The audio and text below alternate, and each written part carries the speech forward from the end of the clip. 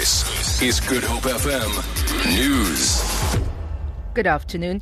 Police and the Forensic Pathology Services are remaining tight-lipped regarding allegations that the body of a Zimbabwean student left a Cape Town mortuary without her heart.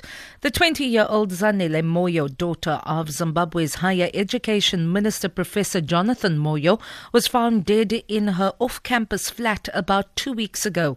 She was in her second year majoring in political science at the University of Cape Town. Spokesperson for the Police Ministry, Musa Zondi, says they are assisting the family where they can. Forensic Pathology spokesperson Robert Daniels. The case in question is subject to a South African Police Service investigation in terms of the Inquest Act.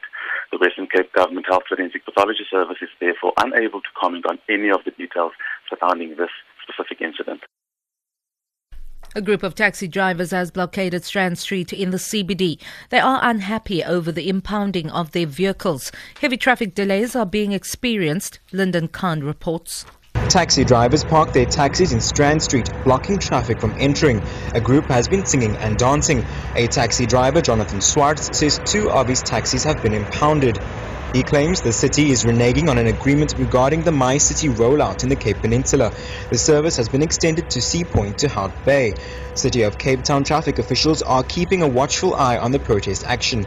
Lyndon Khan, SABC News, Cape Town.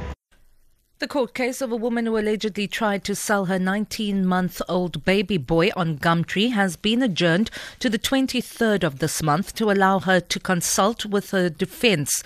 A date will be set for a possible plea at the Pietermaritzburg Magistrates Court. The 20-year-old woman was charged with child trafficking after police were tipped off about the advert on the popular Gumtree website. The mother confessed to the crime but is yet to make a formal plea statement. She is in police custody and the baby is being kept in a place of safety. Former President Kgalema Motlanthe says issues of identity within the country remain unresolved 21 years after the advent of democracy.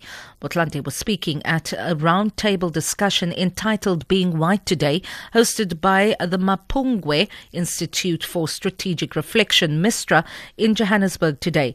Motlanthe says that the origins and causes of continuing white power in South Africa needs to be probed by intellectuals and society at large to promote social cohesion. He says that the focus needs to be on our primary human identity and not race. Racial divisions drawing sustenance from economically defined racial consciousness may serve us well in our narrow enclaves, but will not help us grapple with the imperatives of the age. The act of debunking whiteness has to be seen as a shared moral duty for all of us who believe in the possibility of a non-racial future. In the long run, building an inclusive society grounded in a high-minded consciousness of a shared humanity is a possibility worth pursuing. For Good Hope FM News, I'm Vanya Kluter-Collison.